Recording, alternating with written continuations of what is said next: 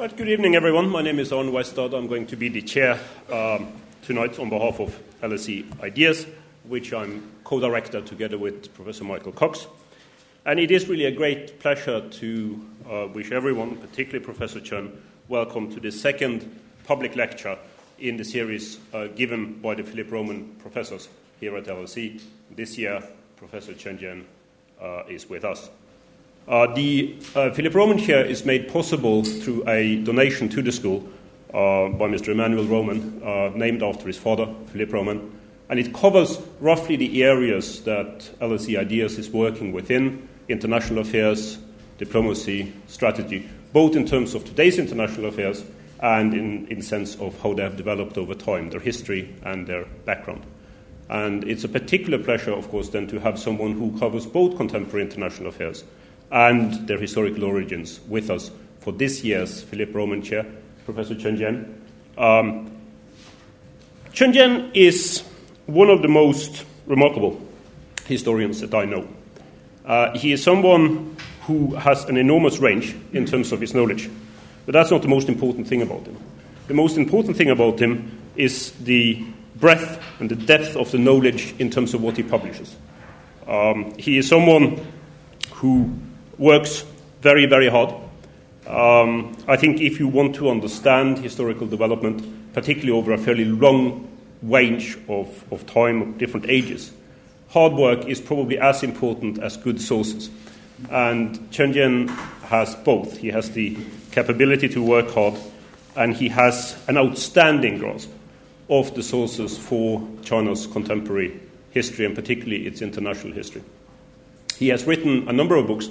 There are two books in particular that have really changed the field in terms of how the outside world views China's foreign relations and how they were created.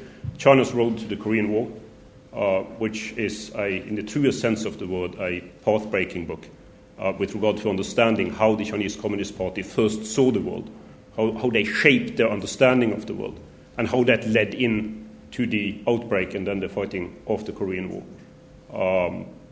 His other book that is probably the most known among all of them is Mao's China and the Cold War, which is a sweeping survey of how Mao Zedong thought about international affairs and how his thinking changed over a number of years from the 1940s and up to his death in the 1970s. And today's lecture starts in that later period.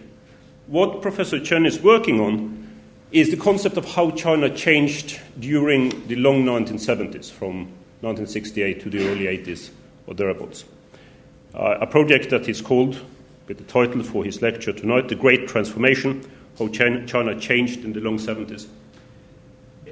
It's a project that is not just about China. He'll talk more about this later on, I think. It's about the world. It is about how changes in China fueled a set of changes, series of processes of change that really transformed the world in a more profound sense. Not just in terms of economics, not just in terms of planning and finance, but also in a political and strategic and possibly even cultural sense.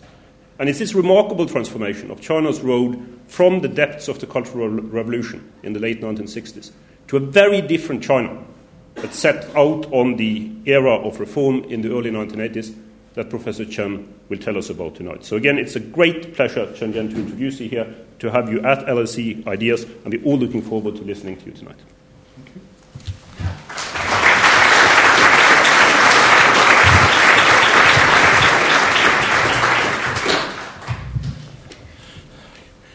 Thank you.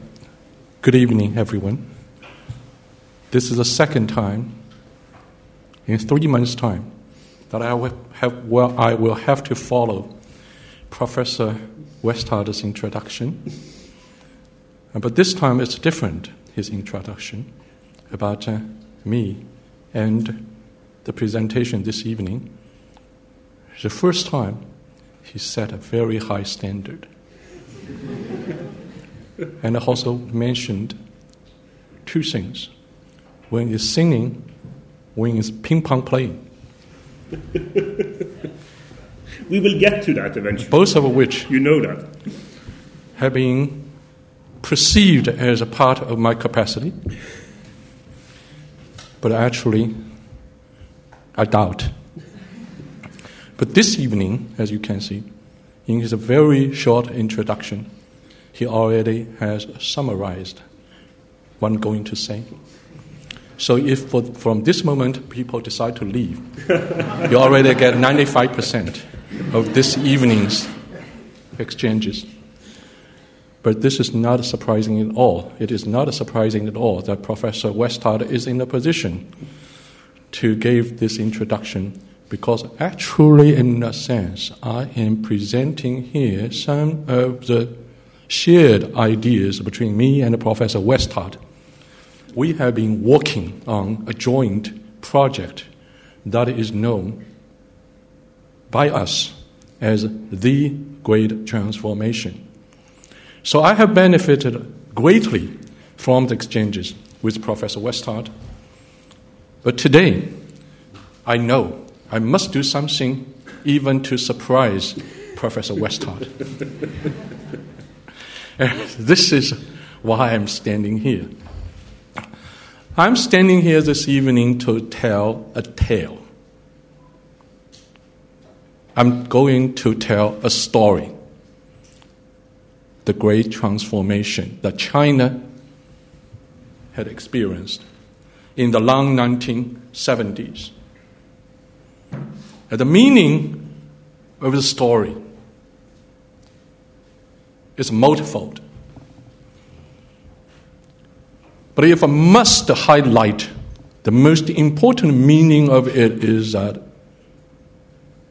among all dramatic and important turns in the 20th century, the Great Transformation probably should be regarded as the most important.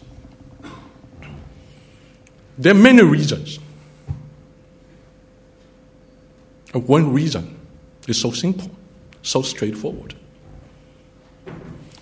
This is about China, the country with the largest population in the world.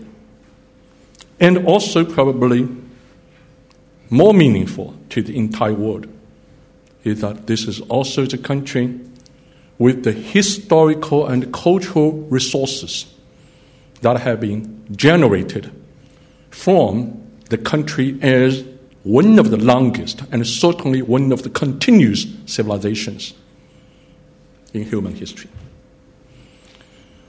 Entering the 21st century, and especially at the moment that we will have to deal with the challenges of the 2008 financial crisis of the world, we are more in need of the support of resources in terms of intellectual power, in terms of history, in terms of culture.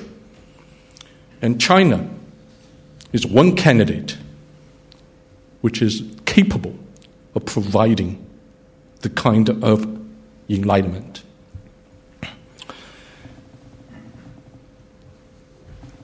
And then, why do we name our project, China's Changes, as the Great Transformation? And why do we frame the time period in which the Great Transformation occurred in the so-called the long 1970s? I'm going to tell the tale. Once upon a time, there was a country that was known as Mao's China. It was a revolutionary country. Internationally, it challenged the existing international order and codes of behavior and norms. It challenged the Western-dominated international structure. The revolutionary international policy of China had reached such an extent that it took the initiative to split the international communist movement by branding the Soviet leaders as traders of true Marxism, Leninism. It has supported rebellions and wars in the name of revolution and national liberation throughout the world. From the early 1950s to the late 1960s, early 1970s, proportionally, Mao's China was more frequently resorting to force in dealing with international crises than any other major international power. Domestically, Mao's China, from the moment of its establishment, was involved in Mao's revolution after revolution.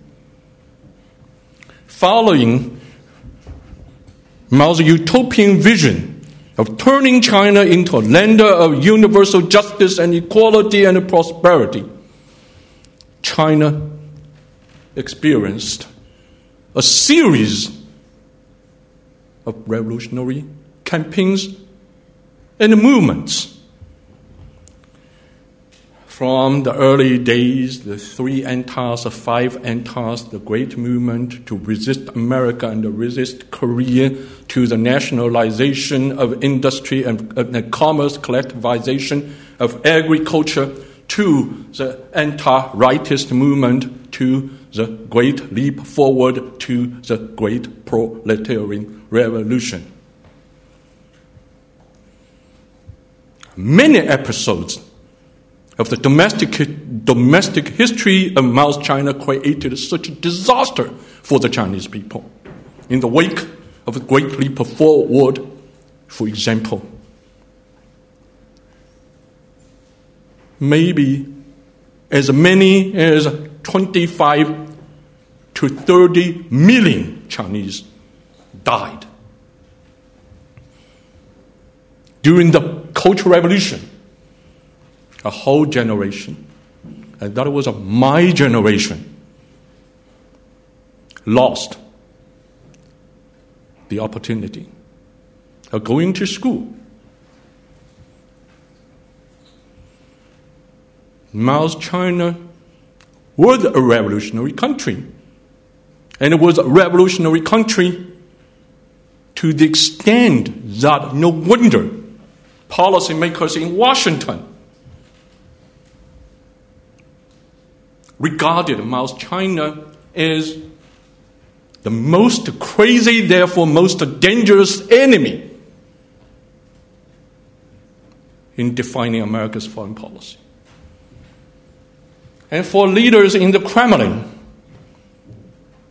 especially when the Soviet Party's first secretary was an equally interesting, probably less interesting person, whose name is Nikita Khrushchev. He once thought that it was necessary for a brain surgery to be performed on Mao for Moscow to be able to deal with Beijing in reasonable terms.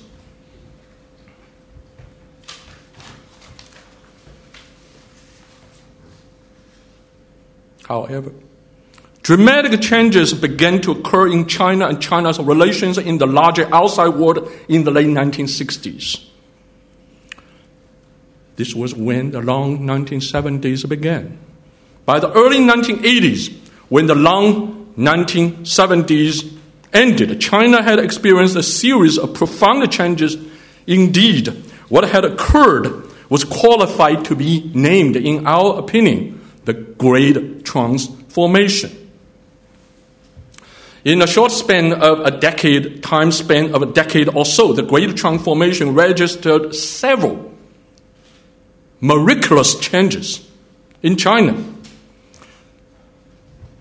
It transformed the basic problematic underlying China's path toward modernity from revolution to development, laying the ground for a series of social, economic, ideological, political, and cultural changes to follow.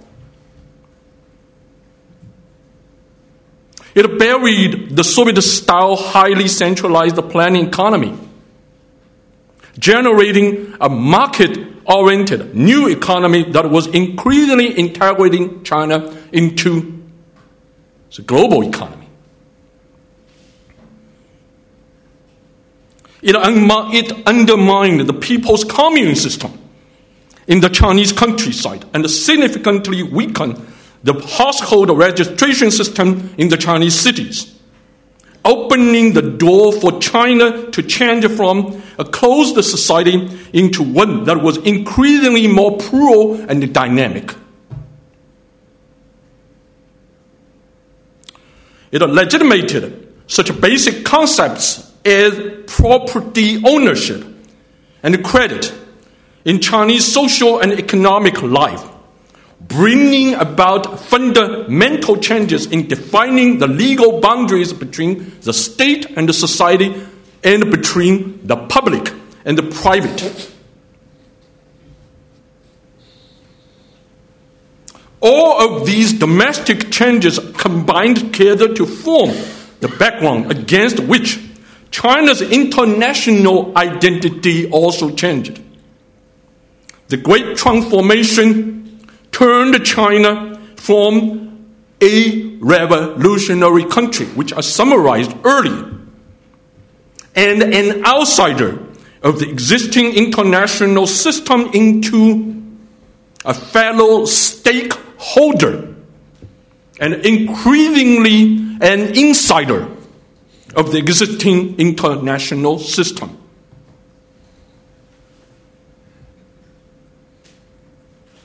Indeed, the Great Transformation is not just about China. Otherwise, it is not qualified to be named the Great Transformation. It produced huge impacts upon the entire world. In particular, it changed the orientation or even the essence of the global Cold War, presaging that the Cold War would end with the collapse of the Soviet Union and the Soviet bloc, and the failure of international communism as a 20th century phenomenon.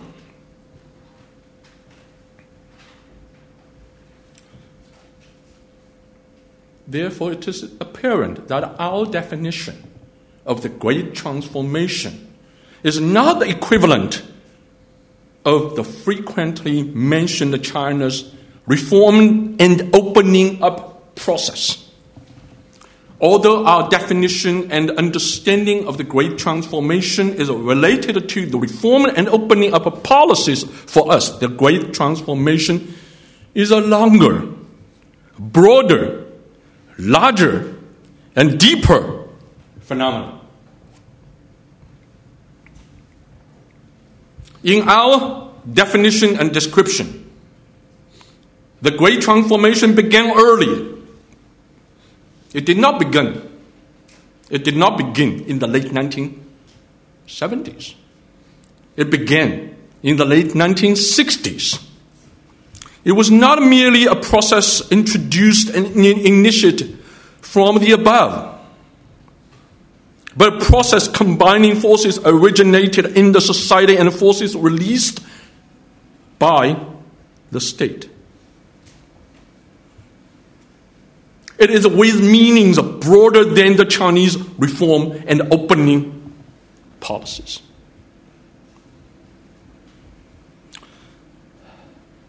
In a larger and a longer historical perspective, the Great Transformation is an unfinished journey. Many of the fundamental tasks of the Great Transformation, the ones that according to the logic of the Great Transformation should be part of it, have not been accomplished. Therefore, the Great Transformation is an ongoing process. Then, why do we still call the Great Transformation in the long 1970s And that is because by the early and by the latest, the mid-1980s, when the long 1970s was coming to its conclusion, most, if not all, of the basic questions that should be asked to define the Great Transformation had been identified and raised. And some of the most important changes that were crucial for the development of the Great Transformation had occurred. As a result, neither China itself nor the world that China had been continuously entering and engaging could be turned back to the pre-long 1970s period. When the long 1970s ended, the Great Transformation had brought China and the world beyond the point of no return.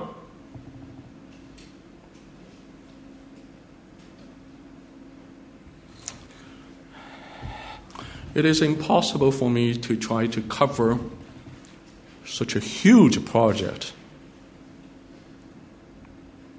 in my remaining 30-some minutes. So let me try to highlight 5 issues in my speech. These 5 issues are the spirit of 1968, the meanings of Chinese-American rapprochement, the reform and opening as a process from below and from above, the legitimacy challenge issue, and finally, the Great Transformation as an ongoing journey.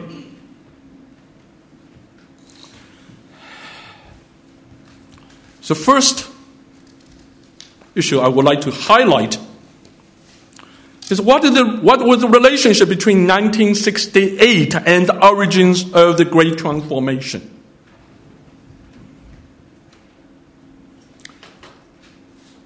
As we all know, in world history, 1968 was a year highly unusual. In 1968, in the capitalist world, we remember such things like Paris in May 1968, Japan, the left-wing revolt. In the United States, the anti-war movement. I don't know how many of you have watched the documentary Berkeley in 1968.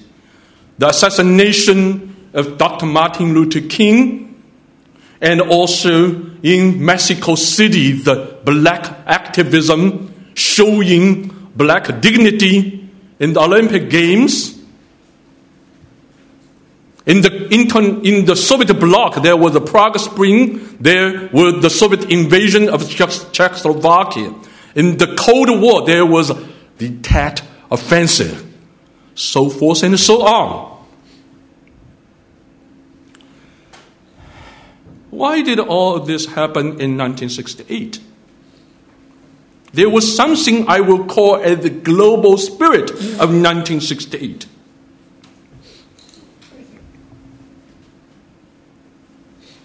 The outbreak of 1968, the spirit of 1968, was a global revolutionary phenomenon that had its origins in the post-World War II years. And in the longer historical perspective, it originated in the shaping and development of modernity and the accumulated legitimacy crisis that different patterns of modernity had created. Let me give an analogy. Just like in biology, a very, very long process of evolution is sometimes interrupted, and with interruption, upgraded by sudden outbreak of genetic changes. Same is true in the case that the spirit of 1968 was created. So what is the spirit of 1968? If I must give a brief definition. And that should be the spirit of rebellion. And let me quote Chairman Mao in this case. Rebellion is by nature rational. In surface, it is about rebellions against existing regulations, rules, and institutions. In essence, it is about the desires on the part of the younger generation to question the legitimacy of any existing models toward modernity because of the inner tensions existing in those models. So the spirit was given the quality of crossing ideological, national, civilizational, and cultural lines. If that were the case, why, among all stories of 1968, the Chinese story was not really told? China was a part of 1968. The Chinese experience of 1968 was extremely important. Indeed, that is why we took 1968 as a beginning point of China's long 1970s. It was in 1968 that Mao's Cultural Revolution, and in a larger sense, the Maoist revolutionary programs reached the peak and began to decline. It was in 1968 that Mao's revolution's legitimacy was exposed to serious questions. I have an additional identity in this respect to discuss this issue, because I was a student of grade 1968 in my middle school. I'm not here today to share with you my whole experience of 1968. I just would like to mention one thing. It was in late 1968.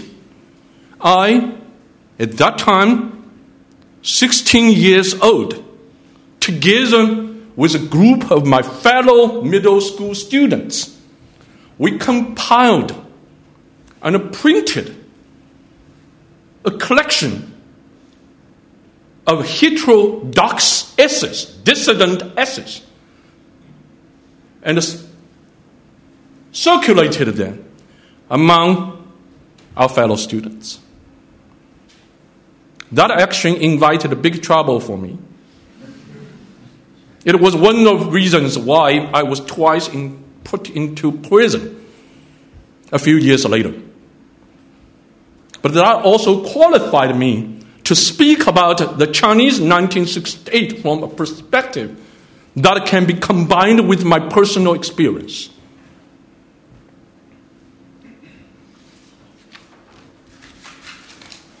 To talk about the decline of the Cultural Revolution. And then we must talk about what the Cultural Revolution actually is. The Cultural Revolution was the last effort on the part of Mao to try to instill legitimacy into the very much troubled enterprise of continuous revolution. When Mao initiated the Cultural Revolution, he had two interrelated purposes. He hoped that the Cultural Revolution would provide him with new means to promote the transformation of China's state, society, and international outlook. And he also desired to use the Cultural Revolution to enhance his own much weakened authority in the wake of such disastrous experience as the Great Leap Forward. Mao actually believed that these two purposes were interrelated because he believed that his own leadership role would best guarantee the success of his revolution. Mao easily achieved the second goal, to defeat his enemies and even to completely destroy at one point the party-state control system but he was unable to create the new type of force that was needed in order for him to place a new social order on the heart and the minds of the Chinese people. Then, among many of the events of 1968, on July the 28th, 1968, Mao decided to dispatch the workers of Mao Zedong thought propaganda team into various Beijing universities. The Red Guards at Tsinghua University opened fire on the team. Mao responded with the decision to dismantle the Red Guard movement. For 2 decades, mobilizing the masses had been the key for Mao to maintain the momentum of his revolution after revolution. At the moment that he openly stood in opposition to the revolutionary masses in order to re-establish the communist state's control over society, his revolution aimed at placing a new order in the Chinese people's hearts and minds failed. Mao's revolution was facing very profound legitimacy challenges. In retrospect, it was the failure of Mao's revolutionary programs that opened the door for the great transformation. Why? Let me go to my second issue. Meanings of the Chinese-American rapprochement. So conventional wisdom tells us the Chinese-American rapprochement occurred because of security considerations and strategic considerations. In the late 1960s, China faced a very grave international situation. While America's involvement in the Vietnam War placed great pressure on China's southern borders, the hostility between Beijing and Moscow culminated in March 1969 when 2 bloody border clashes occurred between Chinese and Soviet garrisons. Therefore, according to the conventional wisdom, Mao made the decision to woo Washington for dealing with the Soviet threat. The security and strategic-centered arguments are not wrong, but they are incomplete. They ignored the legitimacy issues that was involved in Mao's decision to pursue and achieve the rapprochement with Americans.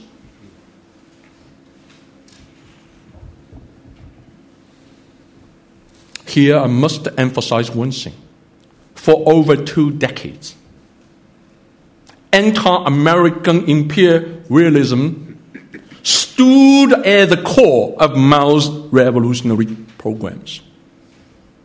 It was not such an easy matter just because of security and strategic considerations for Mao to change the direction of China's international policies. What occurred was, in retrospect, a quite sophisticated maneuvering on the part of Mao and the Chinese leadership to adjust the legitimacy justification for Mao's China.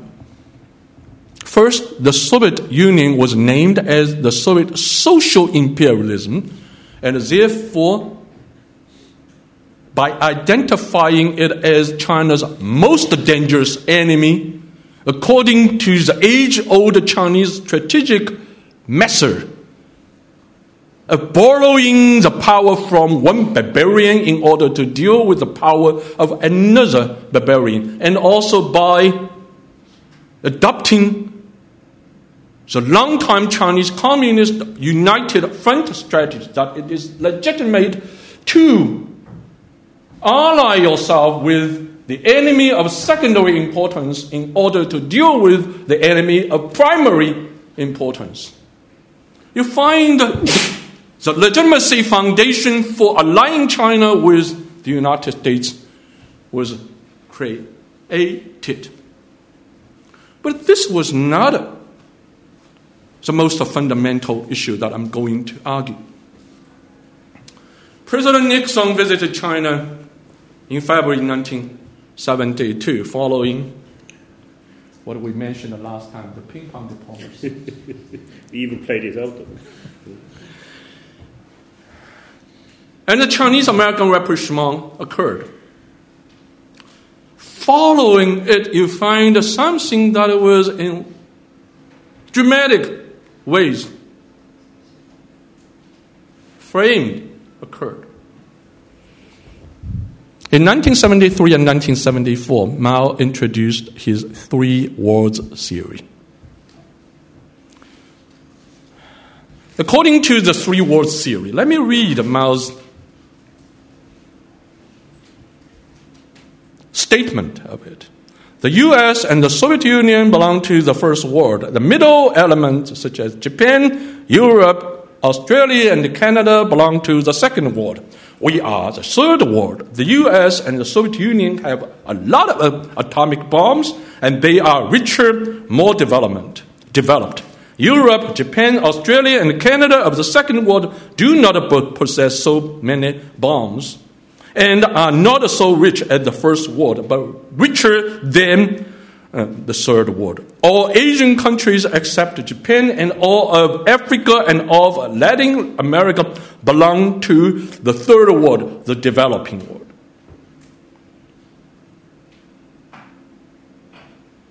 And the most explicit public statement that was made by a Chinese leader to the world about the three worlds theory was made by Deng Xiaoping. On April the 10th, 1974, Deng Xiaoping, as the head of Chinese delegation attending United Nations General Assembly,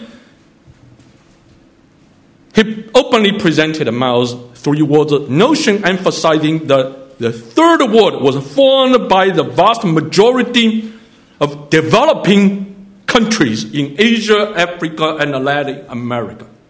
And both Mao and Deng argued that the third world countries are now the bulk of forces favoring revolutionary changes in the world.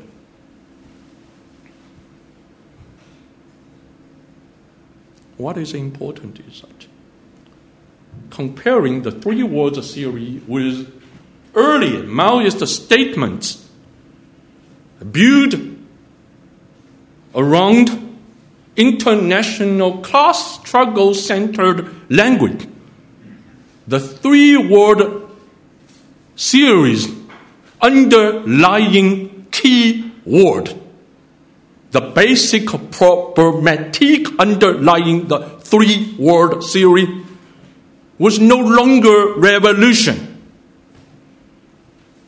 It was development. Think about this. Accompanied with the introduction of three worlds theory with Mao's approval, a full modernization discourse entered China's domestic affairs. The full modernization discourse was not introduced in the late 1970s when the reform and opening process began.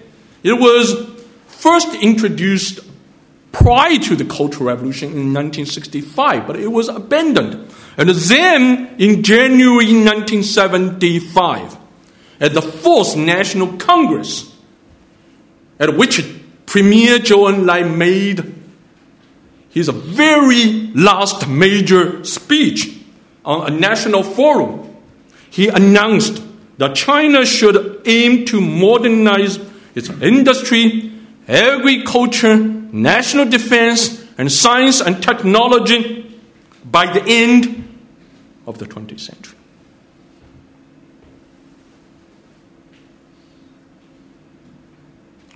So somehow you find by the logic of Chinese-American rapprochement and by the changing legitimacy justification following the rapprochement, somehow a very significant and fundamental change in the Chinese perception toward how modernity should be pursued.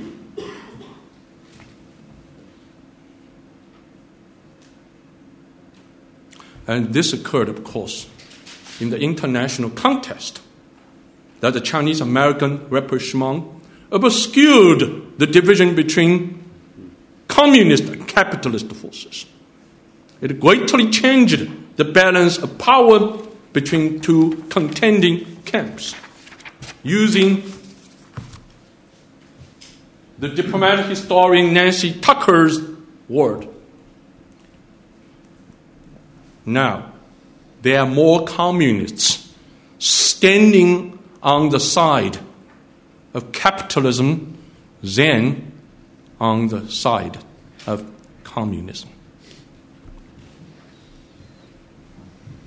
Just think about this global implication of this change.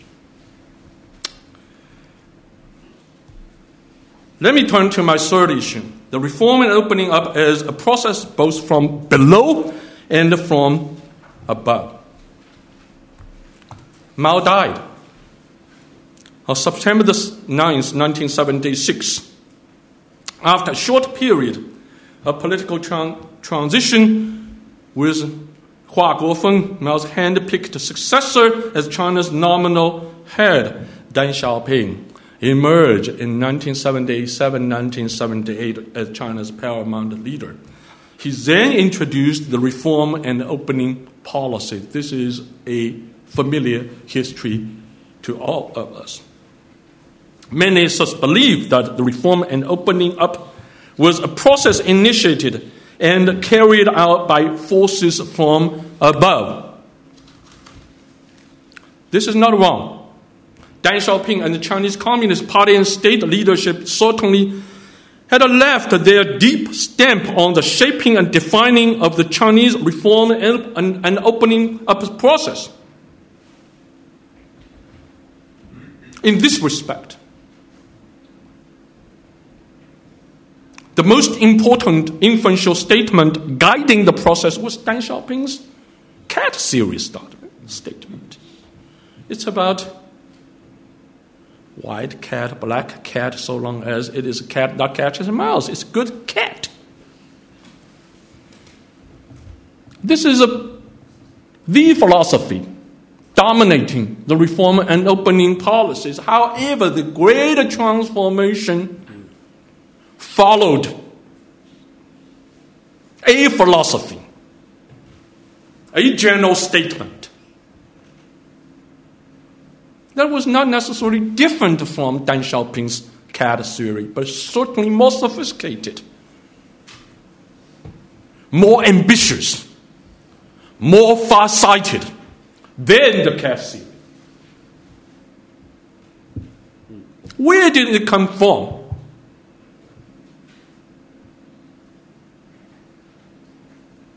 It came from, certainly partially, from the above, but mainly, primarily, from below. Let me give you a few examples. The first example was the criteria of truth debate. People probably know in Deng Xiaoping's ascendance, the most important event probably was the choose of criteria of truth debate.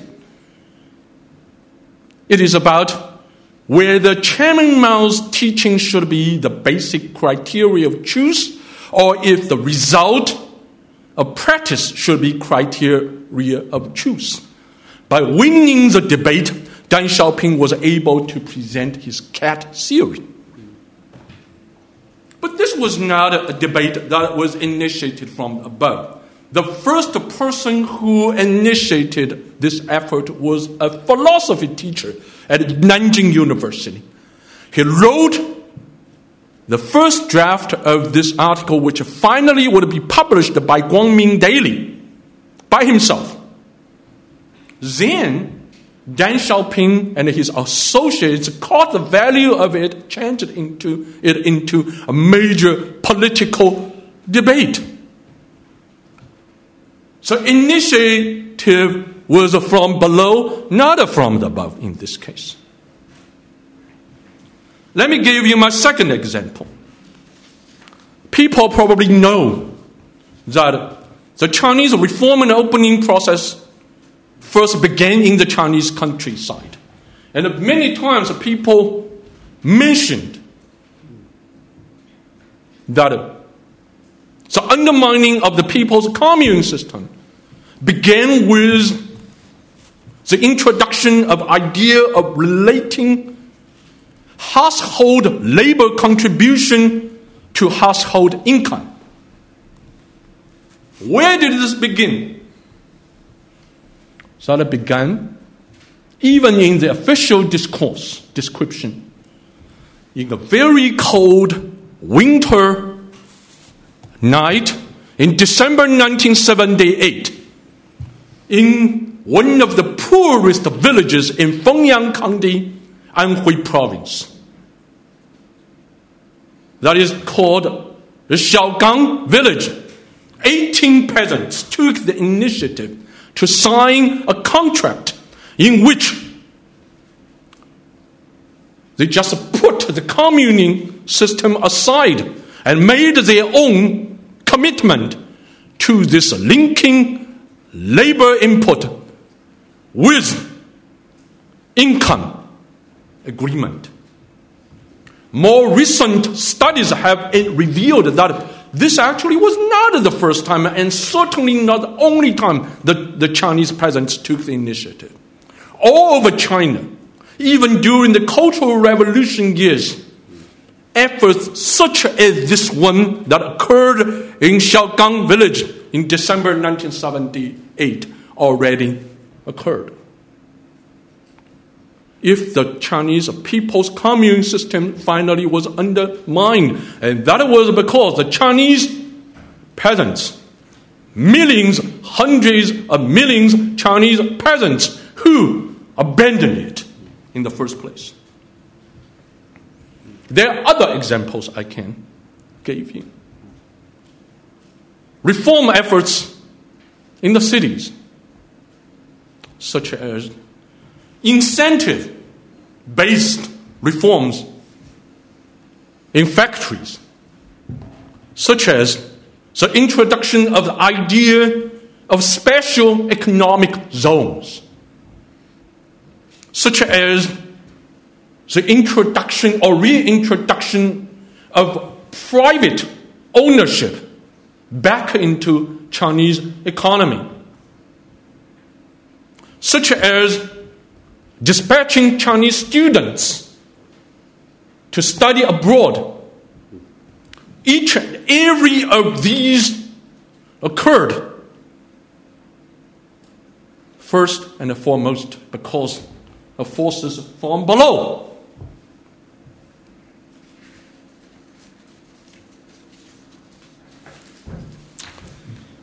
If that is the case, let me turn to my fourth issue, the legitimacy challenges.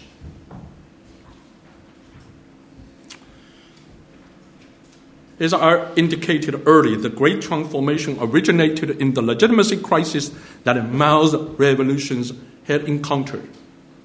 Underlying Deng Xiaoping's reform and opening up policies were also profound legitimacy concerns. But the reform and opening up of policies were with extraordinary legitimacy support, especially when it was first introduced. And there are many different reasons. One reason was that the Chinese Communist Revolution, despite all the kind of legitimacy challenges that it had encountered by itself, at one point, it was highly legitimate. In a few weeks' time, I will be giving another speech on the significance of 1949 in Chinese history. I will be discussing those issues. I will be discussing the legitimacy paradoxes involving the Chinese Communist Revolution and the Chinese Communist State. So I will not be going into details here. But as far as the reform and opening process is concerned, its legitimacy came from below, from ordinary, everyday Chinese citizens' embrace of the reform and opening process, and that was because the great transformation. Again, that is a larger, longer, broader, deeper than reform and opening policies, was in the final analysis the enterprises of the people. It was not the enterprises of the Chinese Communist Party and the Chinese Communist State. And the legitimacy of the reform and opening policy was gained because at one point the great transformation and reform and opening policies were overlapping.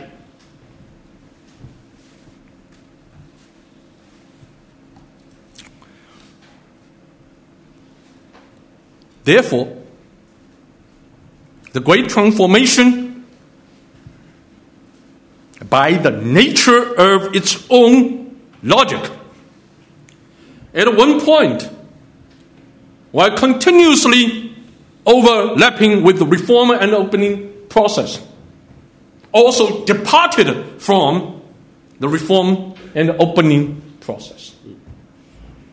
In retrospect, there are some missed opportunities indeed in the carrying out of reform and opening policies. One was in 1979-1980, when a new constitution was made, which removed people's rights for using big character poster to express themselves. And when the democracy war in Beijing was dismantled. This was an action on the part of the communist state to openly announce that people, we are with you, but we are also different from you. We are above you. There's another missed opportunity. In 1982, 1983, when the Chinese Communist Party was involved in the debate about whether Marxism should be compatible with humanity, so many old revolutionary veterans stood out to say, yes, Marxism in the final analysis is about the perfection of humanity. How can Marxism be different from the perception and pursuit of perfection of humanity? The party's dominant discourse,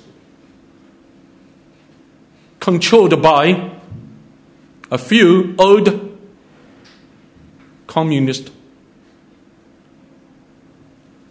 ideologues, with the support of state power, to claim that Marxism was not compatible with humanity. Fortunately, that particular page of history now has been overturned. If you read the current literature of the Chinese Communist Party, you will find repeatedly they now argue that humanity concerns should be the fundamental criteria of judging whether socialism is authentic or not. It's a good development.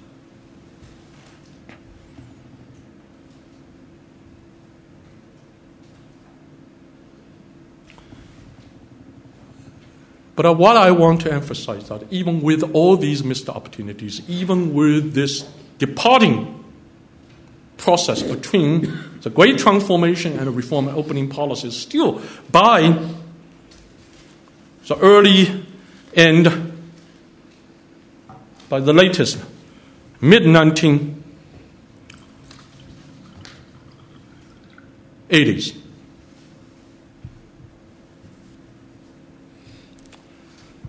The reform and opening process, and in a larger sense, great transformation, had been brought to the point, or beyond the point of no return. It is impossible for China to go back to the planning economy. It is impossible for the Chinese society to be brought back to the closed-door nature or feature. It is impossible for China to return to its isolated status.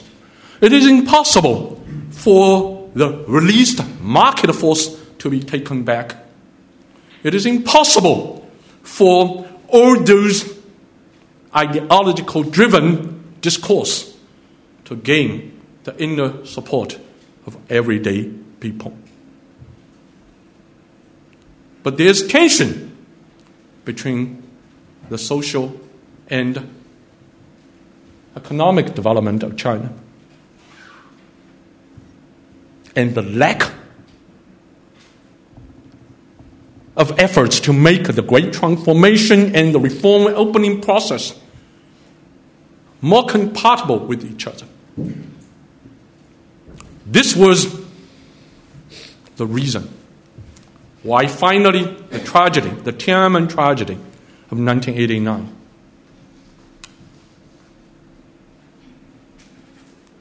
was brought about. Now let me come down to the final point, which is also my conclusion. The great transformation is an ongoing process. Taking all of what I have discussed into consideration, was what we discussed still the great transformation? Yes, we believe that this is still the great transformation. China is on a long journey toward modernity and beyond. So the story continues. One thing is more and more certain with the progress of this process, and that is neither China nor the world can and will be brought back to the era before the Great Transformation. The Cold War was over. The entire international scene has been changed. China has been changed. A very critical question we still need to ask is, how will China continue with the Great Transformation? Will it eventually lead to allowing China to climb to a higher moral ground, or to realize political democratization? These are very difficult and challenging questions to answer.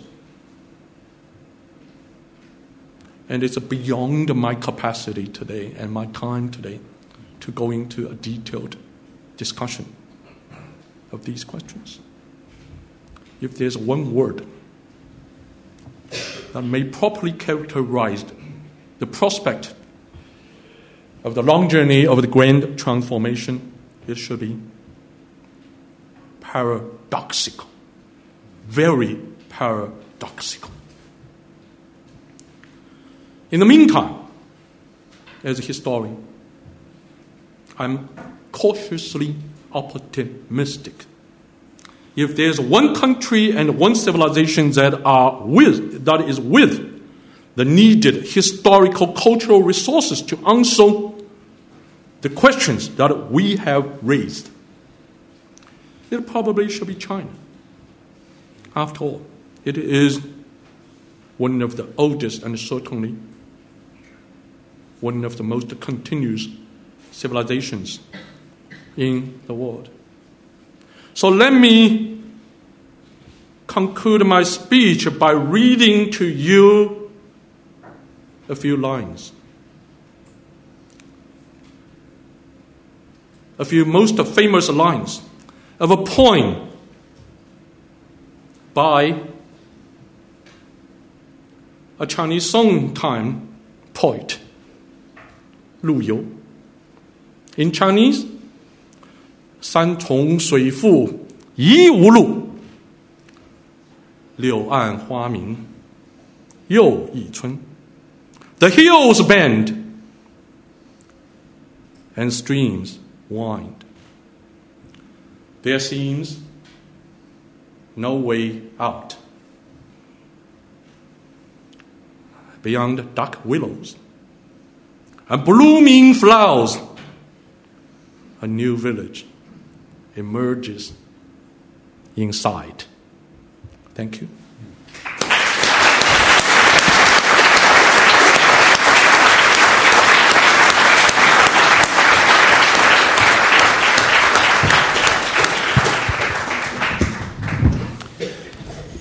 Thank you very much, Chen Jian. That was a terrific, absolutely terrific lecture, and an immensely rich one in terms of its content.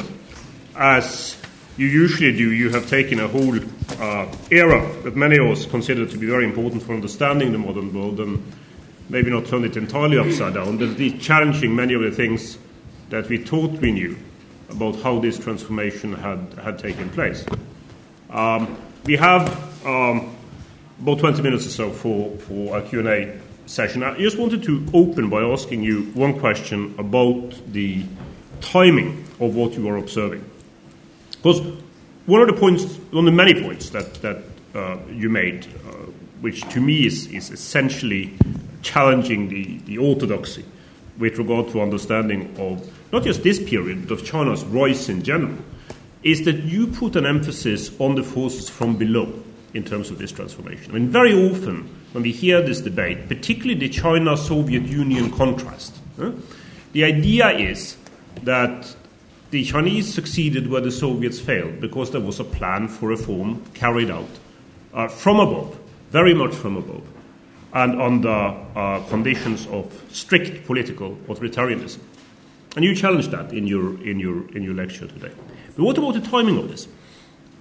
How much of these seeds, of the blooming flowers that you were talking about in this wonderful poem that you read at the end, how much of this was there in a concrete form before the end of the Maoist era, before 1976? I mean, how much of that do you actually see in existence already in this early part of the great transformation that you're talking about? And if you do see these, where did they actually come from? I mean, how did people, in a concrete sense, build themselves out of this enormous tragedy that China was going through during the Cultural Revolution, even in its latter phases? You know, I feel this is such a good opportunity because by presenting this speech, I'm not only subject myself to the examination of this distinguished audience, and especially by subjecting myself to the questioning and examination of my dear friend, Professor Westard. This is an absolutely wonderful question. This is what I feel. The beauty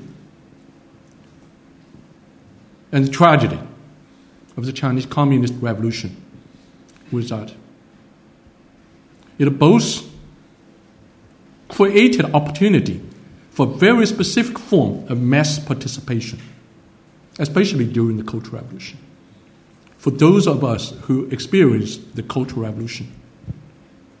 And we must understand that this is not just a time of an upside-down state party-controlled movement. It was also a time, because from Mao's own logic, rebellion is by nature reasonable. You also called upon and allowed mass participation. And further,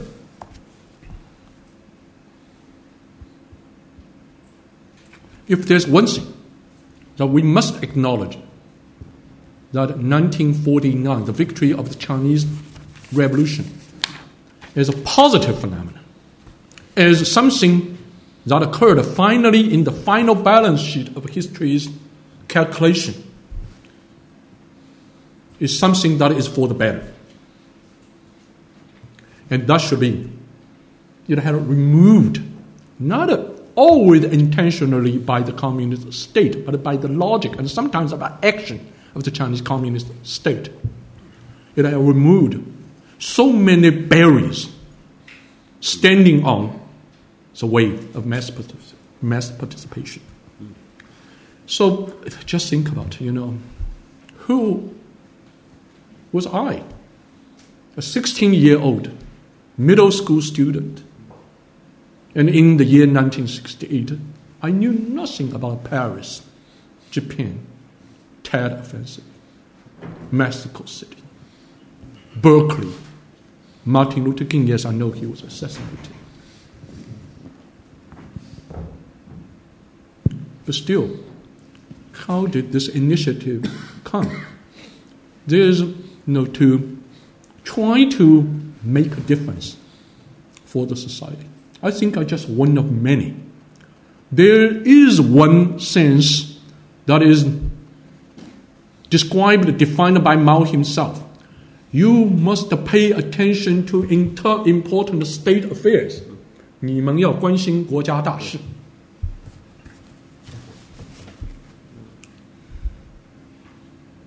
That created space, in many senses, for the initiative to occur from the below. That also shows no force, no regime in the world, no matter to what extent people may call it authoritarian, dictatorship role, whatever we may call it, is capable of completely control each and every cell of the society. If there's one force that is most active in any history, in any circumstances, that is the initiative by ordinary citizens. And somehow, this is the case in the Cultural Revolution. So, for example, I mentioned the peasants, who took the initiative to sign the contract. And so many now documentary evidence to show that even during the Cultural Revolution, when the Mao's discourse of forming the most tightly controlled collective form of production was in complete domination everywhere in China. The peasants trying to grow out of whatever fissure is existing there to favor their own mode of production. Other questions? Yes, over there.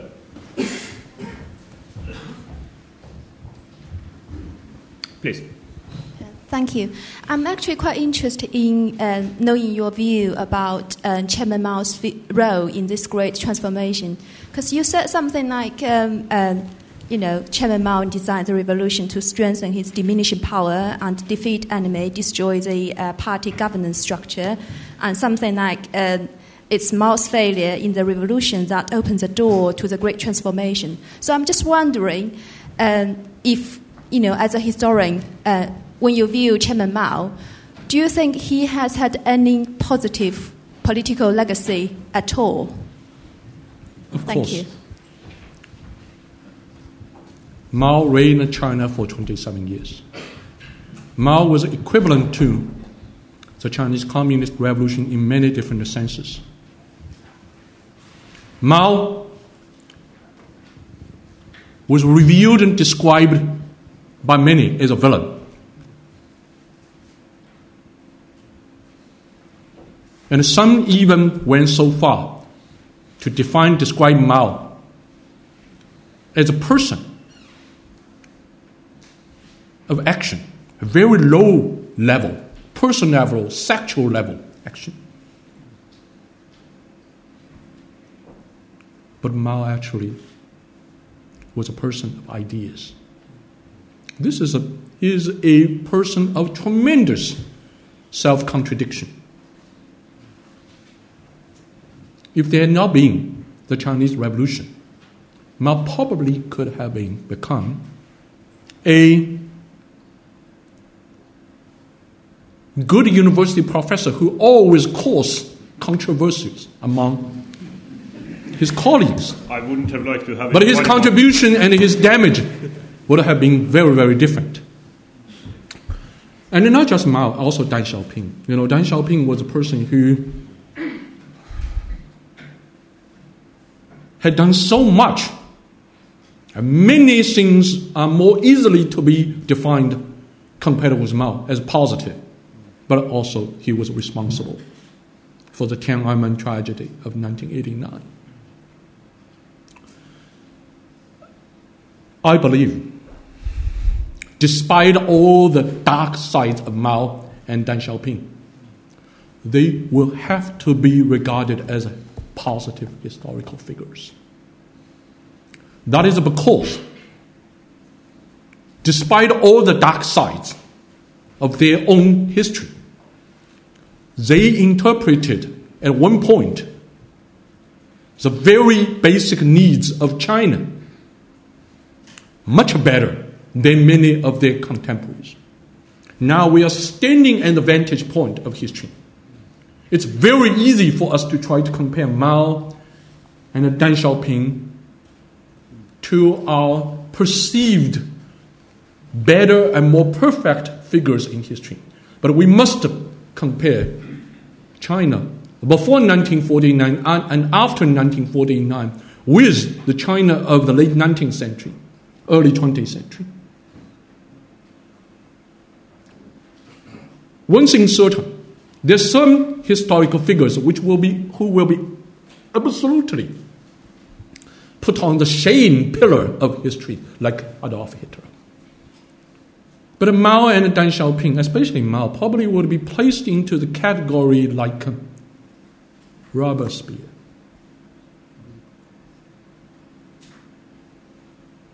And maybe Napoleon.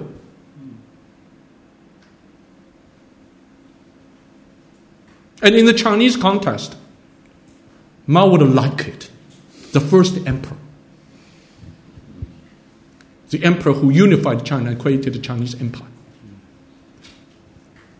The first emperor is already more than 2,000 years ago a phenomenon. We're still debating about him. Let us debate about Mao. It's healthy.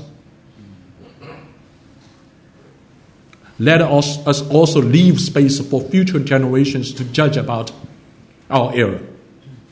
And my hunch is that probably Mao will be very much placed in the category like first emperor, like Robespierre, and like Napoleon. John. In a sense. You have to wait for the microphone. Thanks. Perhaps following on from the first question, to some extent, with Deng Xiaoping, I mean, I know there's no answer to this at all, but given the fascinating lecture and the pressures, the context, the pressures from underneath, the whole overall context, from 1978, was he just, as it were, surfing away in a very pragmatic way, seeing the solution, the survival of the Communist Party being necessary through those reforms? Do you think he was, in that sense, the extreme, the supreme opportunist who was following the wave? In a sense, in a oversimplified version, and people may say this, but this is not Deng Xiaoping. Deng Xiaoping was no ordinary person. Deng Xiaoping was the person who, despite his, very small physical size, with a very big mind also. But he was different from Mao. Mao was this person with a huge utopian vision.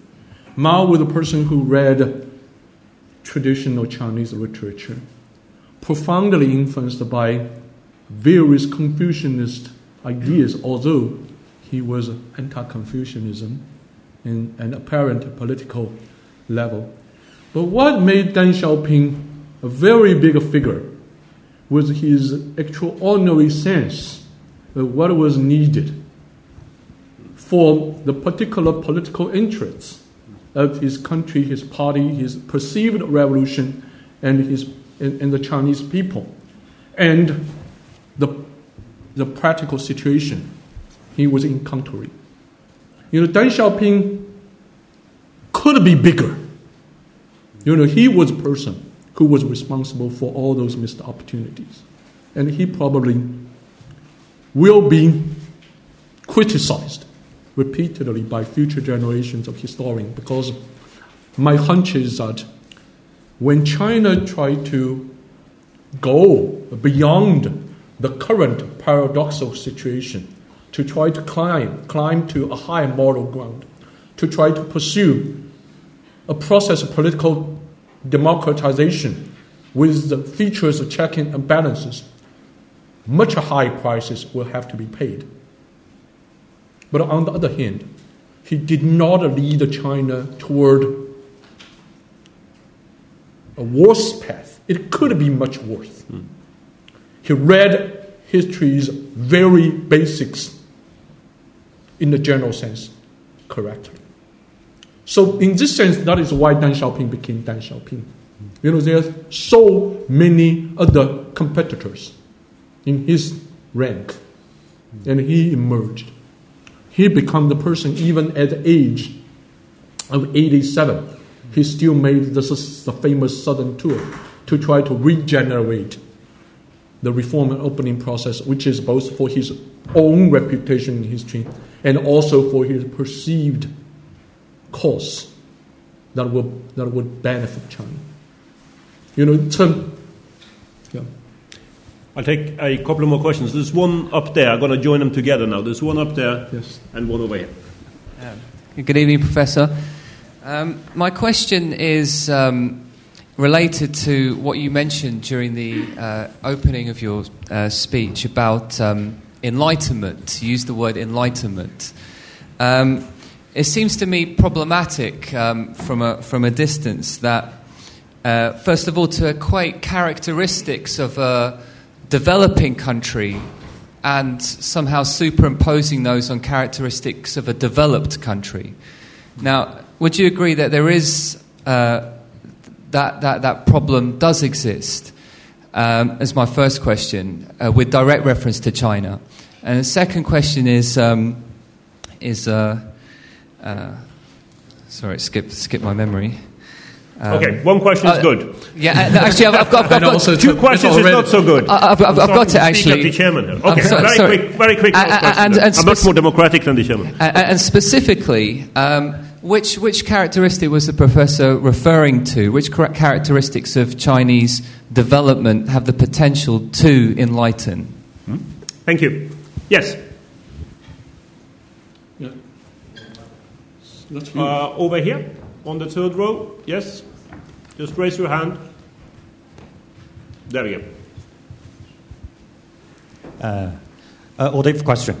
What could happen to China if Mao died in year 1966? Will there be the great transformation occurring to China in the long 1970s? Or will China continue as a politically rigid party state that would most probably decline and fall like the Soviet Union in the late 1980s or early 1990s? Thank you. Good pointed question. So should I Professor answer? Chen? Yes, please. Okay, so talk about what are characteristics of this. I guess your question is about this development-oriented, thesis, to what extent it will be enlightening. Actually, there are two levels question. One is in the context of the 1970s, in the context of the Chinese Revolution, which always took revolution as the basic problematic of China's path toward modernity.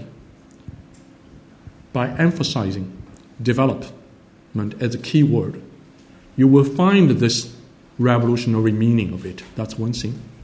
And secondly, when I say enlightening, it's not just the development-oriented thesis. It's the great transformation as a whole. Because it demonstrated that in a setting, cultural historical setting, that was not a natural copy of Western path toward modernity. And still, through its own internal development, through inter-exchanges between itself and the larger world, by initiatives in many circumstances taken by forces from below, and through overlapping of forces from below and from above in different circumstances, although they departed. And then the great transformation could occur. Isn't that enlightening in terms of understanding about the possible path toward modernity? And then for Yue Jianyong's question, as a historian, the very big difference between me and you is that I am a historian, and you probably are you a political scientist? Yes. Therefore, I usually do not do counterfactual argument, but in this case, I very much would like to discuss with you because this is such a good question. Mao mattered. Mao mattered tremendously. If Mao died in 1966, and we knew there would have never been the Cultural Revolution, and certainly not the Cultural Revolution as it had happened in Chinese history. If Mao even died earlier, say 1956, it would even be better, because some Maoist disastrous experiments, such as anti-rightist movement, Great Leap Forward, would never have happened. And something, different, still revolutionary programs would have happened, but not to the extreme ends that Mao would try to push to. Therefore, Mao mattered. Having said that, let me say two things. One is that in the actual situation that China had experienced under Mao's rule, this is what I'm, discussing now. And then you find the Cultural Revolution had been pushed toward exactly the opposite direction that Mao would like to push to. And Mao finally, interesting, despite his unlimited power and authority, he became himself the prisoner of the circumstances that he had created. Therefore, in our study, we still have some discussion about how could this development-oriented thesis being introduced. We believe that was also not completely incompatible with Mao's definition of the legitimacy of the Chinese Communist Revolution. Still, it was so different in terms of representation from Mao's original Cultural Revolution languages. So Chairman finally was defeated by the very circumstances he himself created. After all, historical forces are much larger than any single person, even a very powerful, a most powerful dictator. Now, this would not be LSE Ideas, as some of you know, if there weren't a few forthcoming events that we need to announce. We have two tomorrow. You can spend a whole day with us tomorrow if you like to.